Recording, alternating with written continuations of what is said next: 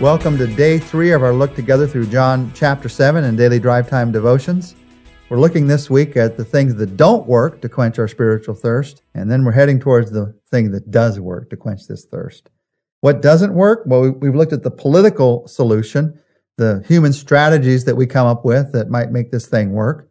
We looked at that in day 1. Yesterday, we looked at the philosophical solution, the idea that somehow if I just think long enough or hard enough, philosophize good enough, that I'll come up with a solution. That doesn't work. And today we're going to take a look at a third human solution that we come up with, beginning in verse 25. Let me read for you verse 25 to 31. See if you can hear their solution. At that point, some of the people in Jerusalem began to ask, "Isn't this the man they are trying to kill?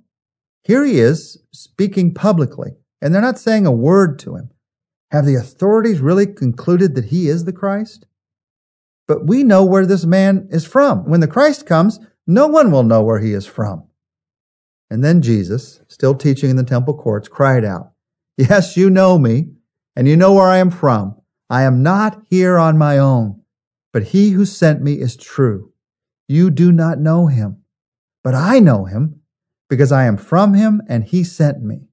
At this, they tried to seize him, but no one laid a hand on him, because his time had not yet come. Still, many in the crowd put their faith in him. They said, "When the Christ comes, will he do more miraculous signs than this man?" There was a lot of disagreement in the crowd that day about who Jesus was, who Jesus wasn't, what they should do with Jesus, what they should do about Jesus. Some questioned him, some followed him, some put their faith in him, some wanted to seize him in order to arrest him. When it comes to the satisfaction of that inner thirst, the spiritual thirst that you have in your life, these verses are a reminder of the fact that agreement won't satisfy your thirst. Getting everybody to agree, everybody to be at peace, isn't going to satisfy your thirst. Because when it comes to the most important things of life, everybody doesn't agree. We'd like them to, but they don't. Here's Jesus, God in human flesh, and everybody couldn't agree on the fact, even though he's working these miracles, that God was amidst them. This is not the political solution or the philosophical solution. I'd call this the popular solution. I make this to be popular with everyone. I'd be happy if I could just make everyone around me happy, satisfied if we could just all agree.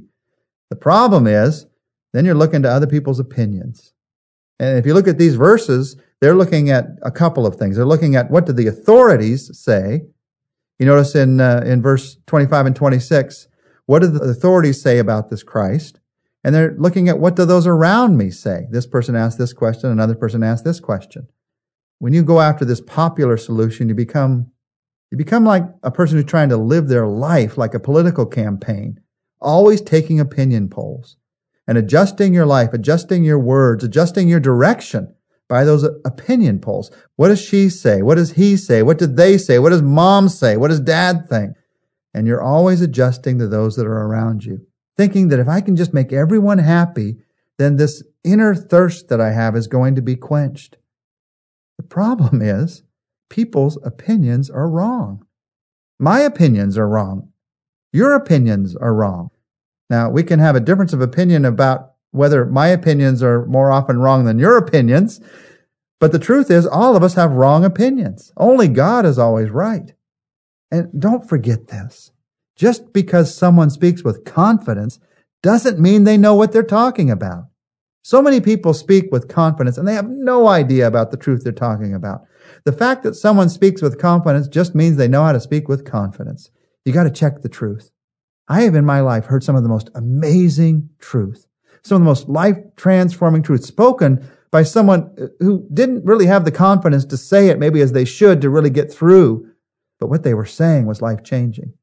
And I've heard some of the most damaging, deceitful, hateful, selfish lies told by people with a smile on their face, a confident gleam in their eye, who looked like they just wanted to help you. Truth of the matter is, people's opinions can be wrong.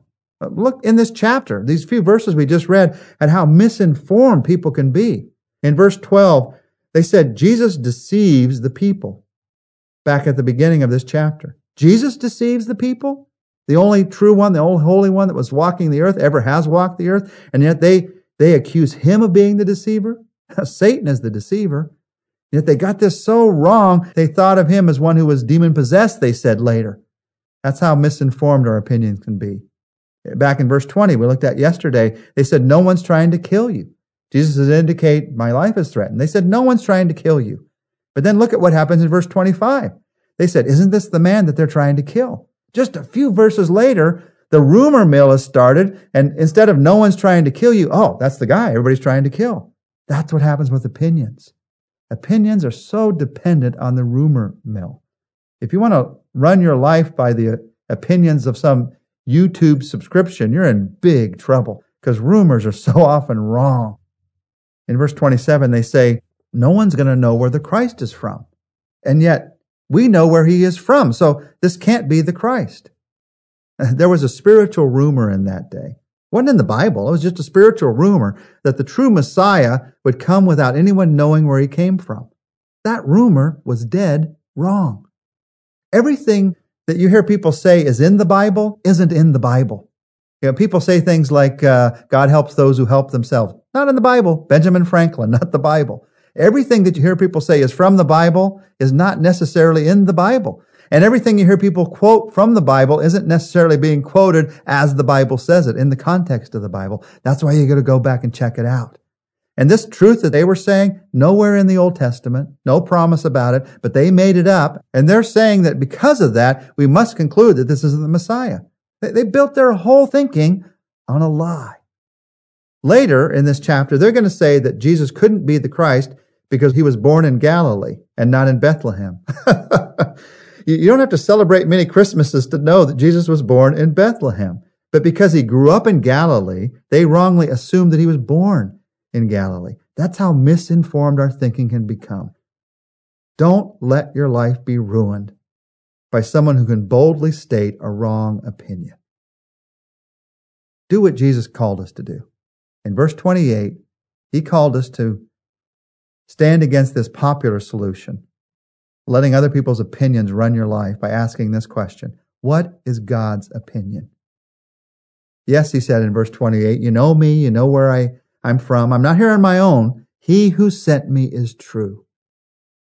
God is true. So you ask, what's God's opinion? And you don't add his opinion to your opinion poll.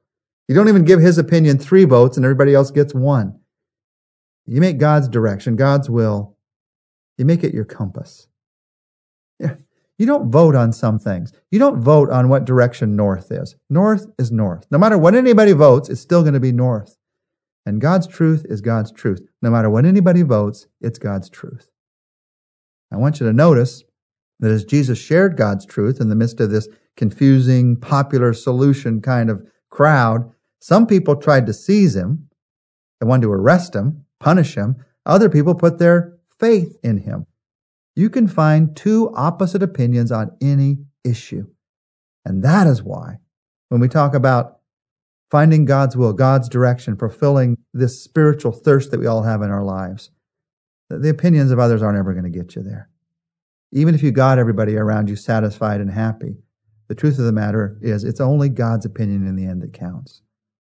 So, as we pray today, let's ask for his opinion, his direction.